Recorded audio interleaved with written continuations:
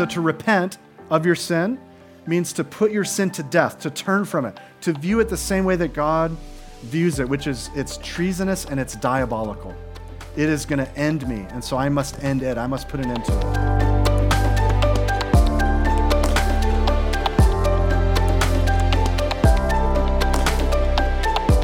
it. You're listening to a special message preached at Shoreline Church.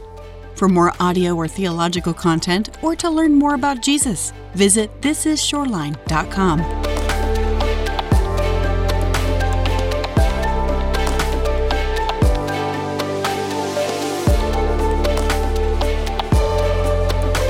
want to invite you to open your Bibles this morning to Romans chapter 3, or if you have a Bible app, ESV app, go to Romans chapter 3. We're gathered together on Resurrection Sunday, also known as Easter. It's the day that we recognize. Good.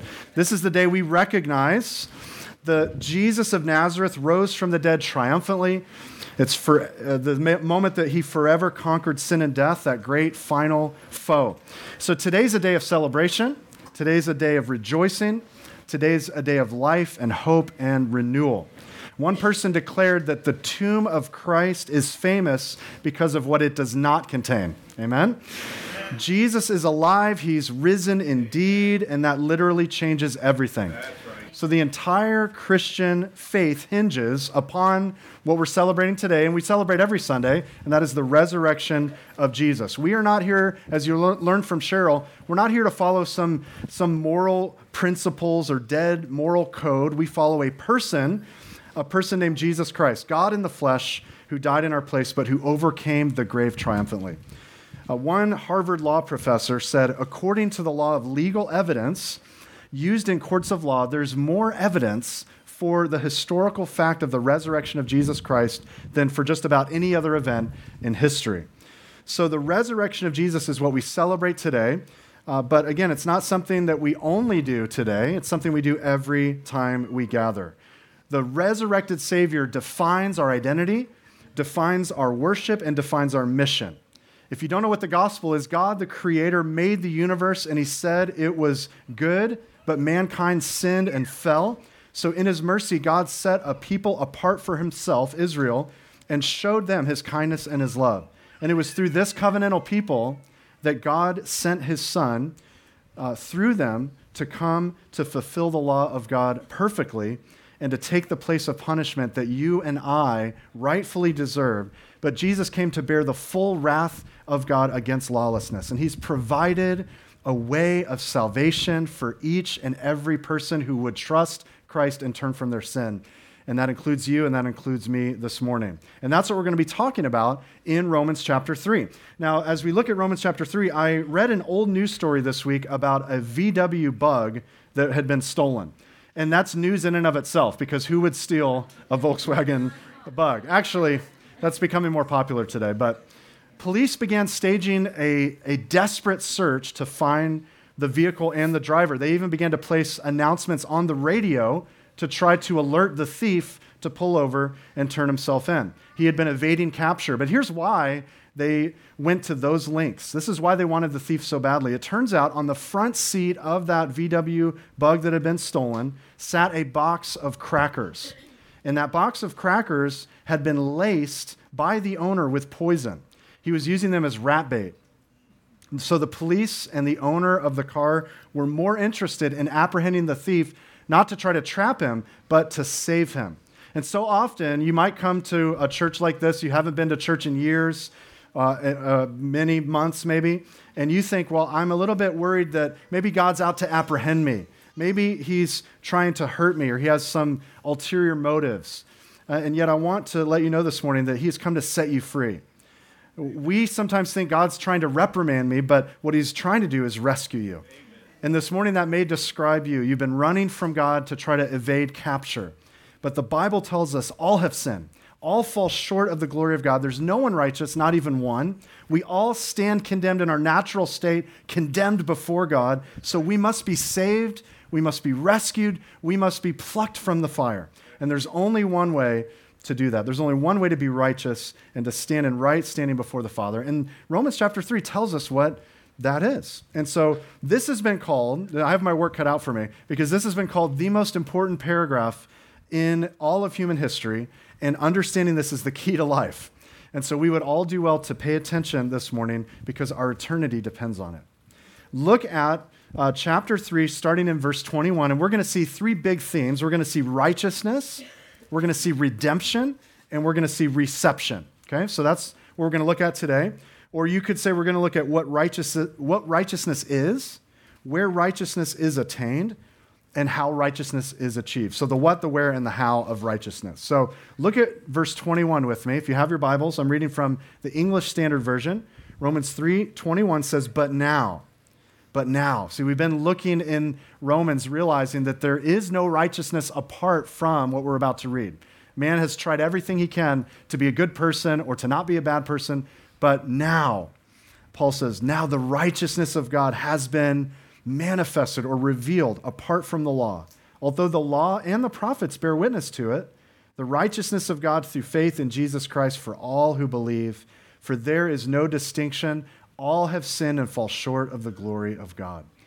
So if I can have your attention, the writer of this letter, Paul the Apostle, is explaining that each and every human being has sinned and they've fallen short of God's glory. They've fallen short of God's standard. They have come up short of God's perfect righteousness. It doesn't matter if you're Jew or Gentile. It doesn't matter if you're male or female. It doesn't matter if you're black or white, Republican, Democrat, Bucks fan or Patriots fan, especially Patriots fan. All of us are wicked sinners, and we're unable to attain to perfection, to the standard of being in right standing with God. Now, when I was growing up, my parents, we lived in Florida, and we would go to Disney or Busch Gardens or Adventure Island, and to ride certain scary rides, the thrill rides, you would always have a mark of measurement, and most of them would say something along the lines of, must be at least this tall to enjoy. I didn't enjoy those, so I was happy that I wasn't tall enough until I was tall enough. And yet, many of us growing up, my family had tall genes, so it wasn't an issue, but many of us growing up, we've done everything we could to reach that mark. I want to ride the roller coaster, so you wear Skechers with extra socks. You kind of wear a padding in your hat to try to reach that mark. And yet, the Bible explains that it's not like we come very close and we're almost there. Just a little bit more effort and we'll meet that mark. You see, a better analogy would be talking of God's righteousness. Just imagine a measuring stick that begins where your feet is, begins at the foot of the ground, and extends up out into the sky, out of the atmosphere of Earth, far into space, so much so that the top touches the planet Jupiter. If that were the standard, it doesn't matter that you're a little bit taller than most people your age or a little bit shorter and you have some work to make up. No one could reach that standard. And the Bible explains there is no righteousness that exists by trying to keep the law. But Paul here says in verse 21 that the law and the prophets do bear witness to it. So the Bible does speak of, refers to, points to a righteousness that God has revealed. But this righteousness is distinct from any of our human efforts to keep all the commandments and just be a good person. When we see the word sin, the idea is it's to miss the mark. And you can use that as almost an archery term. So if you and I were to use maybe a bow and arrow or a crossbow, or lately it's been much more popular to use axes. We got to get an axe throwing night with the men. Yeah, let's do that. So that's become more popular. You throw something or you shoot something at a target.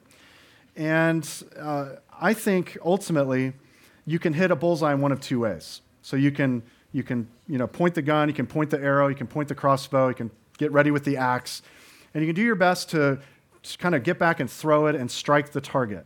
The other way is to just throw randomly without looking, and wherever it lands, take some markers and draw the target around where you struck and say, I'm the best ever. Right? So there's two ways of doing that. The Bible tells us we've all missed the mark, even people who have tried in their sneakiness to draw their own target. We've all missed God's perfection. We need someone else's righteousness, not our own. You could say we need an alien righteousness. We need one that comes to us from the outside and is perfect and is gifted to our account like a stimulus check on St. Patrick's Day. We need some outside gift given to us that we don't deserve and yet that is imputed to our account. And that's what Paul says in verse 22, that the righteousness of God that the Old Testament refers to is revealed to us, and it's only through faith in Jesus Christ, and it's for all who believe. Jesus is that pure, spotless Passover lamb, and he did not sin. Even though all of us have sinned, Jesus knew no sin. The Bible says no deceit was found in his mouth. He was God in the flesh. He lived completely submitted to the Father and never once deviated from the law of God in word, thought, or deed. Just think of that for a minute.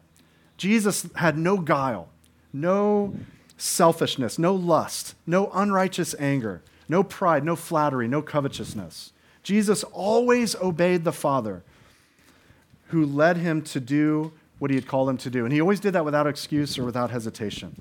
So righteousness is to be fully right with God, and no one on earth who descended from Eve has even come close. And that's what the glorious good news is, that God has sent his Son to become one of us and to live that perfect standard of righteousness each and every day of his life. And by laying down his life on the cross and taking our place, he died the death that we deserved, and he's granted to us righteousness which we certainly did not deserve. So not to go any further in this, but I want you to know today that on the cross, God imputed your flawed record. He took your bad spiritual credit report, you could say, and he imputed that to Jesus.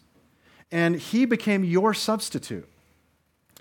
But not only is your flawed record given to Jesus, but Jesus' perfect record, you could say his pristine spiritual credit report, has been imputed to you. On the cross, God treated Jesus as if he had lived your sinful life so that he could treat you as if you had lived his perfect righteous life. And that great exchange is sin for righteousness, punishment for pardon, and it's been given only and solely through the work of Christ when he died and rose again.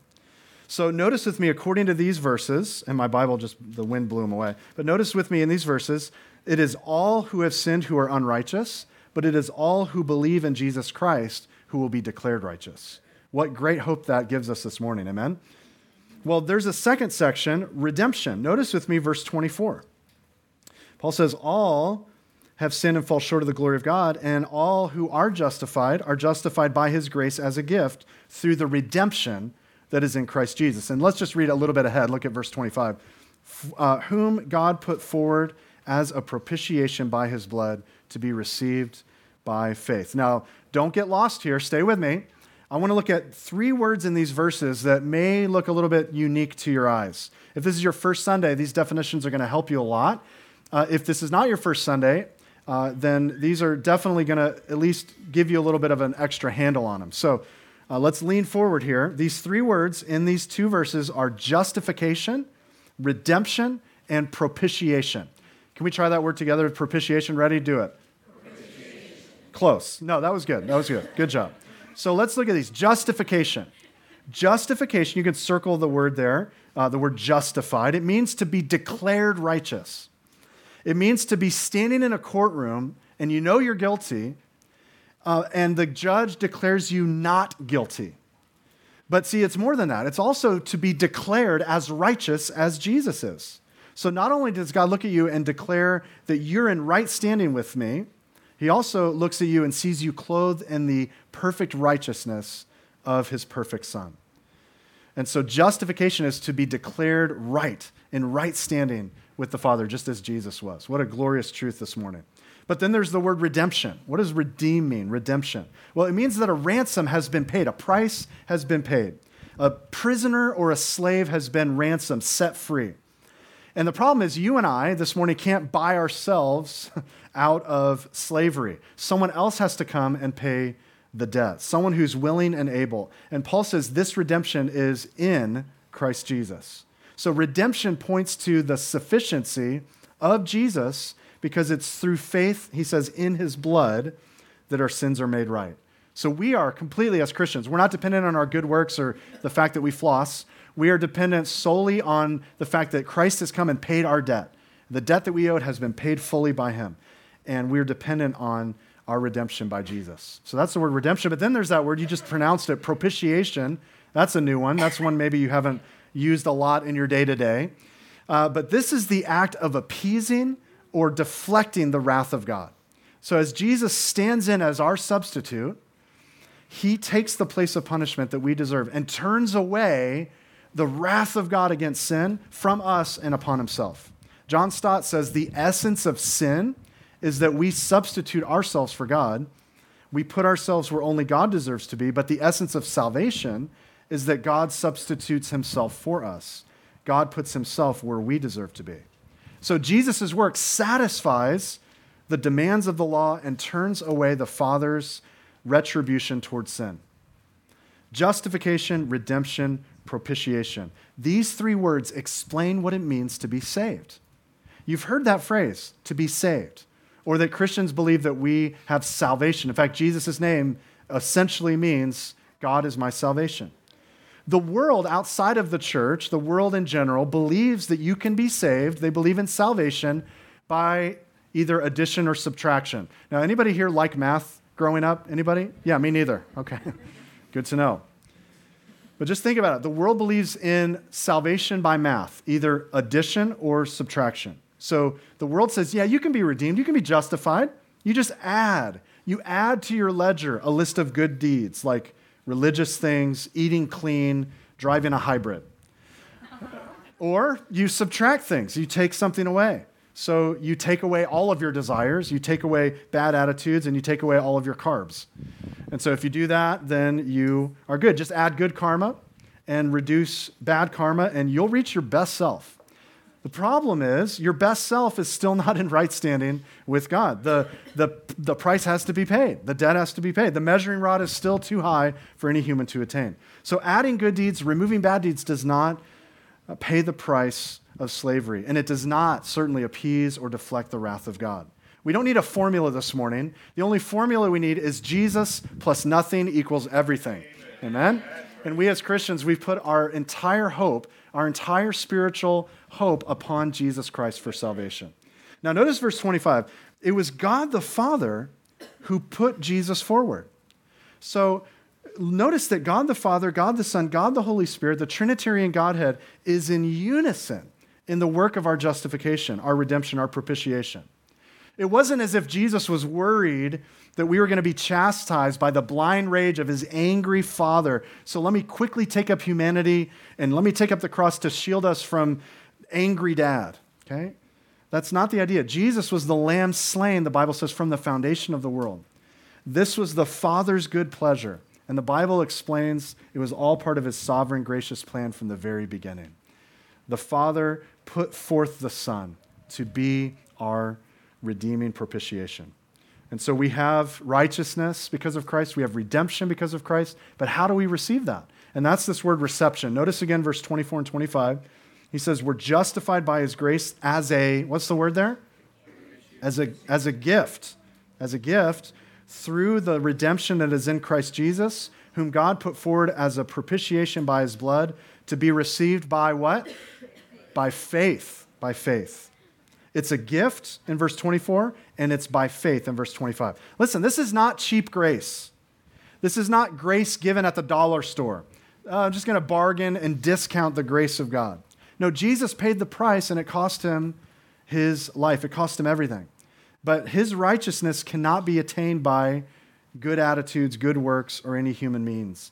According to Paul and according to the scriptures, it has to be received by faith. It's a gift, or it can't be received at all. Pastor David Gusick said something I think some of us need to hear this morning. He said, stop trying to give God a reason to love you. The reasons are all in him. Just receive it, receive his love.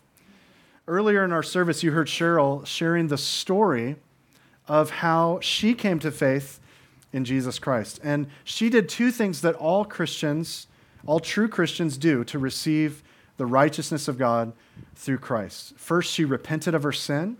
And secondly, she placed her faith in Jesus. So to repent of your sin means to put your sin to death, to turn from it, to view it the same way that God views it, which is it's treasonous and it's diabolical. It is going to end me, and so I must end it. I must put an end to it. That's repentance. But placing your faith in Jesus, secondly, it doesn't just mean you kind of mentally nod your head at Christianity and then download it to your phone like an app that sits somewhere in the background a few pages in as you swipe, just in case I need that app. That's not Christianity. When we place our faith in Jesus, we are putting all of our hopes, all of our dreams, all of our desires, all of our future, all of our expectation, all of our spiritual life in and upon the person and work of Christ. Jesus has come to rescue us from our sin and to satisfy the wrath of God. He's come to pay the price that you couldn't pay, to redeem you and set you free from the penalty and the slavery of sin. He has made you right with the Father, and he's gifted his righteousness to your account. And all of this can be received freely by faith. We just sang the words, "It is finished." And I don't know if you know this, but in John 19, he records that he was very close to Jesus on the cross at his feet, and he hears Jesus say a Greek word, tetelestai, which is translated, "It is finished." He said that out loud as he expired, if you would, on the cross. The famous preacher Charles Spurgeon had this to say about that phrase, "It is finished." He says, "There is nothing more for God to do. It is finished. There is nothing more for you to do. It is finished. Christ need not bleed. It is finished. You need not weep. It is finished. God the Holy Spirit need not delay because of your unworthiness, nor need you delay because of your helplessness. It is finished. Every stumbling block is rolled out of the road. Every gate is open. The bars of brass are broken. The gates of iron are burst asunder. It is finished. Come and welcome. Come and welcome." Isn't that awesome? Listen, beloved, so glad you're here this morning. You need to rest today in the truth that the work has been finished. Jesus did not cry out, maybe contrary to popular belief, Jesus did not cry out, "It has begun." And then you need to add to his work of atonement. It has begun, now finish the work. No, the work has been completed. Jesus says, "It is done." And those words are spoken on the cross over every believer, over every list of sins that you can produce against yourself or against someone else, over every charge against his elect. It has been written, it is finished. So listen up, none of this is possible without the resurrection of Jesus Christ. Without the resurrection, the Bible says we should be pitied among all people. What we're doing today is an absolute waste of time. We should have just gone to breakfast and skipped this morning. Because if the resurrection is not true, we are to be pitied above all people, and we're still dead in our sins, and there is no hope. We just close our eyes, go into the grave in darkness. But we know what happened, right? We know the truth, and that is that he rose again. So if you have your Bibles, look with me real briefly at Luke 24, and we're going to close with these words. Luke 24 is a story of the resurrection. If you don't have your Bibles, just listen as I read from Luke 24, starting in verse 1. Luke says, "But on the first day of the week, at early dawn, they went to the tomb, taking the spices they had prepared, and they found the stone rolled away from the tomb. But when they went in, they did not find the body of the Lord Jesus. While they were perplexed about this, behold, two men stood by them in dazzling apparel. And as they were frightened and bowed their faces to the ground, the men said to them, 'Why do you seek the living among the dead? He's not here, but has risen. Remember how he told you while he was still in Galilee that the Son of Man must be delivered into the hands of sinful men and be crucified and on the third day rise.'" And these, of course, were angels. Well, verse 8 says, "And they, the disciples, remembered his words, and returning from the tomb, they told all these things to the 11 and to all the rest. Now it was Mary Magdalene and Joanna and Mary, the mother of James, and the other women with them who told these things to the apostles." But notice verse 11. "But these words seemed to them an idle tale, and they did not believe them. But Peter rose and ran to the tomb. Stooping and looking in, he saw the linen cloths by themselves, and he went home marveling at what had happened." John's gospel tells us John also ran, and I believe John beat Peter. He had to put that in there in his account. But notice with me, some will hear about the resurrection, and like the apostles, they will think, that's interesting, that's kind of perplexing, and they'll just think that's just an idle tale. That's like a fairy tale. It's idle. It has no meat to it. There's no worth to it. There's no power to it. And they don't believe it. Others, like Peter, they need a second look of faith to confirm what they've heard. They hear that lives have been changed, and they want a second look. And when they do, like Peter, they marvel at the power of the cross and resurrection in their own lives. And so this morning, I implore you to abandon your own foolish attempt at seeking to save yourself. This morning, I love you enough to tell you that your last name, your net worth, your grandparents' or your parents' faith, your church attendance, None of these can save. Your good deeds or your lack of bad deeds cannot save. You must be born again. You must be raised from spiritual death to spiritual life by placing your faith in Jesus Christ this morning for salvation. The resurrection is the centerpiece not only of our Christian faith, it's the very foundation of our lives as Christ followers. And it's because of an empty tomb that we wear the name of Christ and why we can rejoice at whatever is to come in our world. So for the Christian, the cross represents the end of sin, but the resurrection, the empty tomb, represents the end of death. Clarence W. Hall said this: the resurrection of Jesus changes the face of death for all of his people. Death is no longer a prison, but a passage into God's presence. Easter says you can put truth in a grave, but it won't stay there. This is Easter. Death has been defeated, and we now have a living hope, a hope that's alive. So this morning, if you've never received Jesus, I want to invite you this morning to receive life, to receive hope. Maybe for the first time, to receive true forgiveness, to have your shame and your guilt removed, to receive salvation, redemption, truth this morning.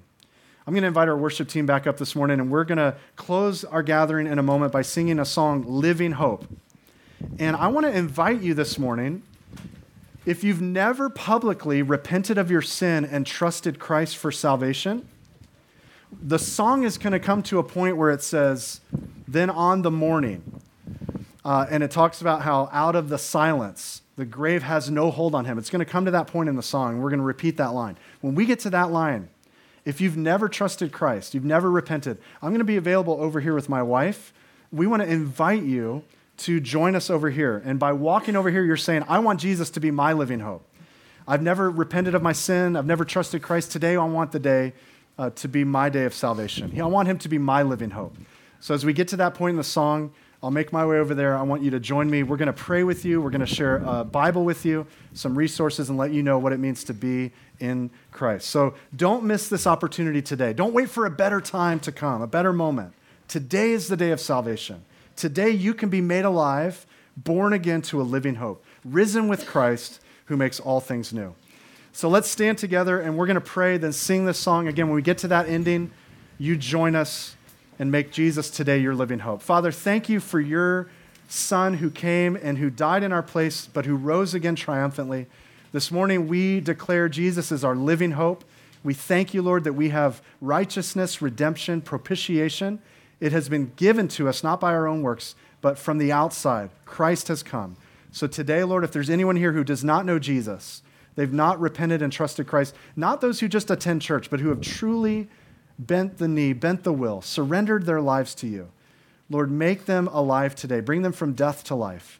And Lord, make them a new creation this morning. Lord, we pray that you do that salvific work in our hearts this morning. And for those who are in Christ, you would renew us with joy as we sing. We thank you for your grace, and we worship you today on this glorious morning, knowing that you are risen indeed. And all God's people together said, amen.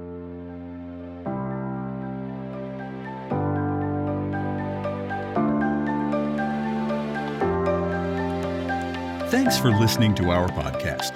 Shoreline Church meets every Sunday at 9 a.m. and 10:30 a.m. at the Port on Lena Road.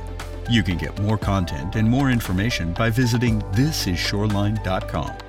If you have any questions or any prayer needs, please don't hesitate to email us at info@calvaryshoreline.com. God bless you.